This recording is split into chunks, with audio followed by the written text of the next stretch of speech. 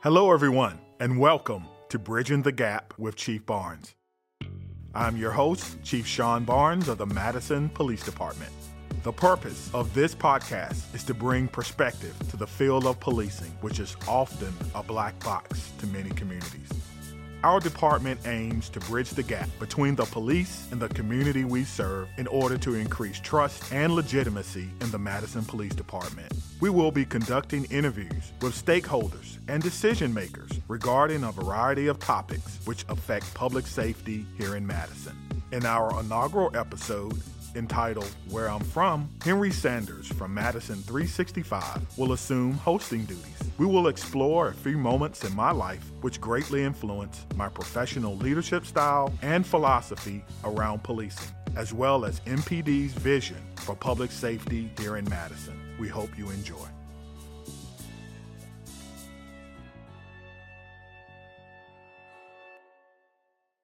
This is Henry Sanders from Madison 365, and I am here with Chief Barnes, and I'm excited to be here, sir. How are you? I'm doing well. Henry, first of all, thank you for agreeing to do this. I know you are an extremely busy person, and you found time to help us bridge the gap a little bit, and so I want to say thank you on behalf of myself and my department, and of course the Madison community, which you've been a part of for a very, very long time. Yeah, for a very, very, very long time. 49 years. That's a long time. Are you young? You're a young man. Is that young? I don't feel young anymore. Chief, I'm glad that you're doing this. A lot of times I think the community feels like there's a gap, a bridge between the community and police officers. And so when you came to me with this idea of doing a podcast and doing it often, I love the idea. Where did that come from? Where did the idea come from? Well, I always try to do something different. And I know that, we get so much information, we get written blogs, and there's so much out there. But really, I just wanted to do something that people can listen to quickly, understand who are the people who are serving their community, and understand what we're doing to keep everyone safe and to make people feel safe. I have a face for radio. So I thought it would be a good idea to just do a quick recorded podcast. Okay. I love that, face for radio. Well, as a being a black man who's a police officer in this time, must be an interesting challenge to do that. But I'm more interested right now about your past. Like, how does someone, a black man who's grown up, decide to be a police officer, right? So, like, where did you grow up? Like, where are you originally from? Yeah, if you're looking for a traditional model of what it's like to grow up and be a police chief, my backstory is probably not where you want, right? I grew up in the rural South in abject poverty.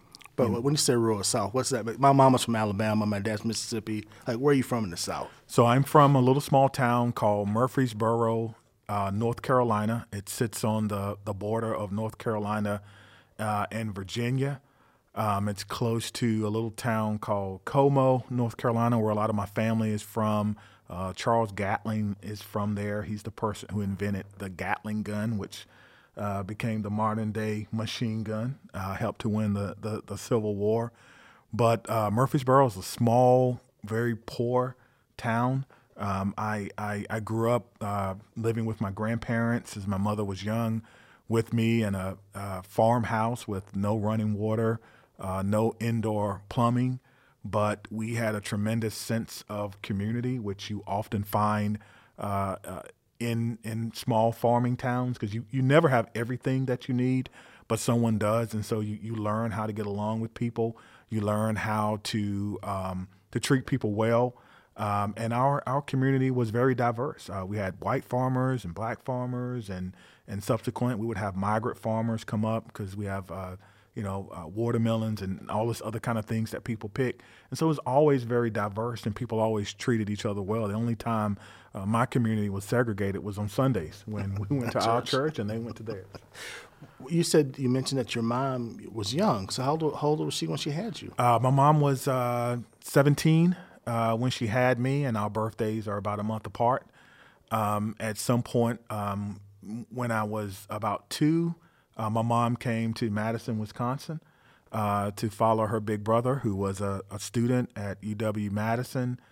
She was here for a small time, but wasn't really financially able to stay. So back then, you took the bus, and we took the bus back down to North Carolina, where we grew up, and she was able to get an apartment in community housing or housing projects or whatever you want to call it, and worked extremely hard to become a physical therapist assistant, and met my stepfather who raised me, and just an awesome person, and so many experiences there that really kind of helped kind of shape who I am as a person, and my tremendous sense of community. Did you know your biological dad at all? I met my biological dad when I was about 35 years old. It's just one of those things where it was kind of time to meet him, and he turned out to be a very wonderful person. He's since passed on, but in those days, things were different. And, I don't think my grandparents took kindly of their baby girl being a teen mom, and there were some things there. But, it's just one of those things where, all your experiences that you've been through really kind of help shape who you are. And when you have adversity, when you have things that happen in your life, you have to figure out, how do you develop a sense of resilience? And that's one of the things that I think I bring to this profession. What's interesting, I think most people, when they think police officers, they would think someone comes from a 2-family household, traditional, that they don't understand the challenges of growing up in the communities where there's some challenges, that they don't come from single-parent homes. When I'm listening to you, you are the opposite of all that. Like, you really have come from a community that sounded like it was the South, which is a different culture. Were raised by your grandparents. For a lot of black folks were raised by their grandparents, single home. And then you took that to being a police officer, right? What did you do after you left the South? Like, did you jump from the South and say, I want to be a police officer? Or did you go, like, what was the... No. My journey, I think has been, again, starting out in abject poverty. And like, we upgraded to the projects. Like, that was an upgrade for me. Like, the first time you have running water is when you're in the projects. And then watching my mom work extremely hard. She's exceptionally smart person, going back to college and becoming a physical therapist assistant. And then my dad working really hard. My dad built his business before he purchased our home. Oh, and so he was an entrepreneur. Yeah, he was an entrepreneur, and so he purchased our home, and he was had a business with another person. Funny story about my dad is so he decided that he wanted to go out on his own. He was in business with someone else, and I remember waking up one day and I'm hearing this beep beep beep right from a dump truck, and several dump trucks, and I look outside and there's these dump trucks, and I see my dad. So I get up, I go outside. And my dad has purchased this big plot of land near our home. So I walk down there to see what's going on. And that's where my dad is building his solo business. And he gives me a shovel, Henry, and the trucks leave. And there's these markers, and he tells me to spread this dirt with this shovel, right? And so I'm out there, and, it's North Carolina summers, and it's hot, and I'm spreading it, and I'm hot and dirty. And I said, okay. I put the shovel down, and I literally walked to a white farmer's home. His name was Wimber Future. And I asked him, could I borrow his tractor? Like, I'm in like the 9th grade, maybe. And he gives me his tractor. I drive up to my home, and Wait, how do you even know how to drive a tractor? Like, I had no... You're making it's like just drive a tractor. Hey, you know what? You figure it out if you want to get it done. And so I don't know too many chiefs that know how to drive a tractor. I'm sure there may be some, but I certainly do. And I put a spade on that thing, and I went back and I spread that dirt. And my father came home at lunchtime, and he was incensed. Really? My goodness. He was about as red as you could ever possibly believe. He was trying to teach me a very important lesson about hard work and about the ability to get things done, one shovel at a time, right? But for me, I always felt as if there's a problem that needs to be fixed, I want the quickest way to do that because results matter to people. So even though my father was trying to teach me the lesson of hard work, which I felt like I kind of already knew, but I felt like it was important that I teach my dad too that, hey, as quickly as this dirt is spread, you can start building a foundation for your own financial independence, the financial independence of my family. And so when I think about policing, I think about so many problems that we have and solutions, whether it's gun violence, domestic violence, whether it's traffic, like all of these problems affect our life. And so I try to find the most efficient way to do that through evidence-based policing because it matters to people. People who, like me, grew up, to hearing gunshots, I saw my first homicide at 12, right? And so that matters to people. And so I have to find the most efficient way to solve those problems, and I do that through evidence-based policing. There's so much you just said. I love that even at a young age, you kind of knew your philosophy of to being effective. I always tell people, being busy is not the goal. Being effective is trying to be the goal. And at that age, you were thinking about that. But can we go back to, you said, you just mentioned it. At 12 years old, you saw a homicide. At 12 years of age, I can't imagine that being at 12 years. And did that impact you in a way that propelled you to be a police officer, you think, seeing that homicide? Actually, it didn't. Because the worst thing that you want in any community is to normalize crime. And for us, it was very normal. I remember the guys, racing motorcycles and crashing and, becoming extremely, hurt from that. I remember the first night we moved in, all the hubcaps gone off my mom's, 70-something Monte Carlo. It was brown, it was long as this room probably. I remember having, we had, you hang your clothes outside. There was no dryers, but you had to bring them in before it got dark or people would steal them. Things were just normal. I remember walking into my apartment and seeing someone holding our VCR. And my mom's like, "Get out of here." And the person putting it down and just calmly walking off. She never called the police on that. So it didn't influence me to become a police officer, but those experiences certainly influenced me to take everything that I see in police and in public safety very seriously. That's no small crime to me. And the fact that I hate crime, I hate people who victimize other people instead of adding benefit to the community. I've always cared deeply about that, and I do everything that I can in order to prevent that. You like to protect. Literally protect and serve is what I'm hearing you say, which is, it's cliche, but that sounds like what I hear you saying. Did you ever have negative experience with police officers when you were younger? You were basically in the hood, it sounds like. Did you have negative experiences with the police officers? Yes. I am a black man living in America. And if you live long enough, you're going to have a negative experience with something or someone, whether it's a teacher or coach or even a police officer. I had a little part-time job washing dishes at a local restaurant, and I had two friends of mine who both worked there, who were both white, a female and a male, and we decided to go to a midnight movie. And so we got off, worked really hard to get out of there, get the restaurant ready, and we were going to go and pick up my girlfriend at the time. And so I'm riding in the back, I'm decked out. I got a little money, so I'm looking good, Lakers hat on, and they're in the front, and we're just riding, there's nothing going on. And we stopped for gas, and a police officer pulled behind us. I still remember who he is to this day. And he pulled me out of the car, and he performed an illegal search on me, never had my permission or anything.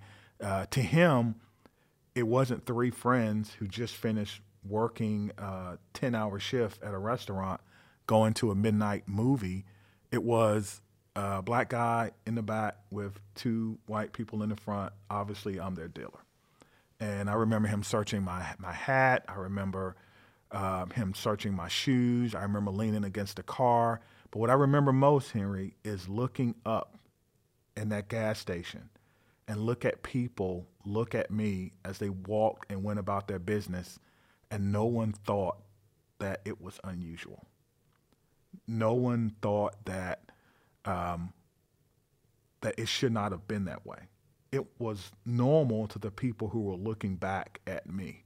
And so I will never forget that experience. And so I often, I teach all over the country and talk to police officers about this idea of justice and what justice actually means. And justice is when police officers use their power, or more importantly, when they exercise their power against things that are wrong. And so when you look at some of the things that have happened around the country, what you see is injustice. You see people not exercising their power against love. And so that's the thing that I think, one of the things that I bring to this police department, one of the things that I'm very proud about this police department is that we all get it. Because I preach it, I talk about it when I talk about selfless public service. Use your power against anything that doesn't look like love.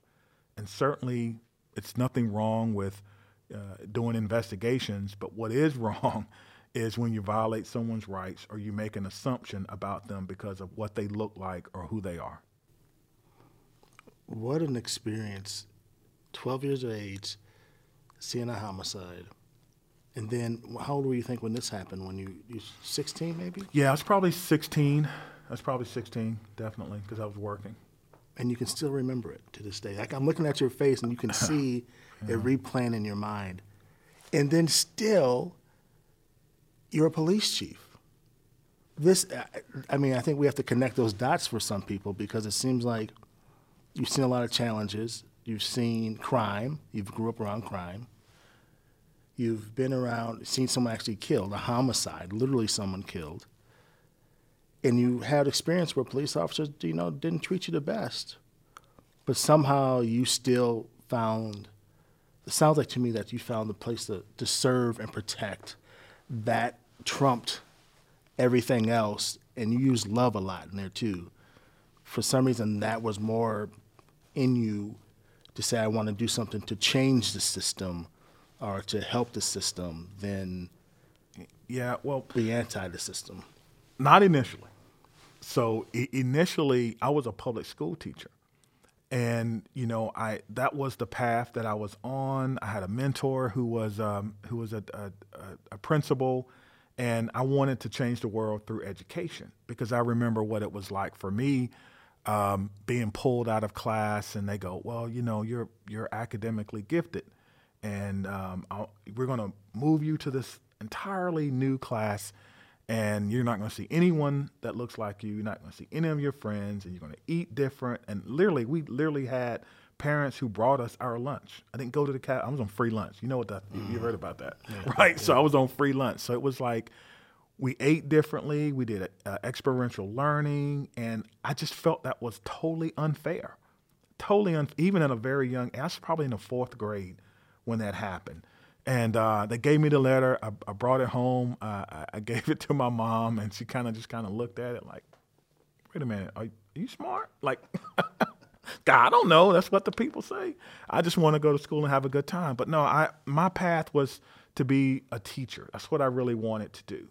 And then when I moved, people were telling me about an opportunity to be a police officer at that time in Greensboro. They were talking about problem-oriented policing, and books had been written about what they were doing with their field training. In high school, people were telling you. Well, no, this was after I got out of high school and started teaching or whatever. And so I got into policing a little bit later. I wasn't like straight out of college, I want to change the world. No, I just wanted to be a teacher. I was a basketball coach, and I really enjoyed that. But then this opportunity came up. And so I said, well, I'll do policing for a little while, and then I'll go and become a principal, right? This is not something I really want to do. But when I got into it, I got exposed to people who were servants, selfless servants, and they were all my mentors. They were all people who really wanted to do the right thing. So that was my exposure to policing. I think, right now, Henry, people are trying to figure out, is it nature or nurture? Are we hiring the wrong people? with getting these outcomes, or are we making them that way? And I think for the most part, we hire the right people, but we also make people. And you have to make people in the image of policing that your community expects. And so once I got into policing, I loved it. I wanted to get promoted. I wanted to move up, because at every stage of policing, you have a certain level of authority, but it's limited. And it's like, do you have the authority that you need in order to help the people you care about the most? And I didn't have that until I sat in this particular position. And I certainly use my position, or what little authority or power I have, in order to help the entire Madison community, because this is an amazing community to me. Okay, well, Chief, let's.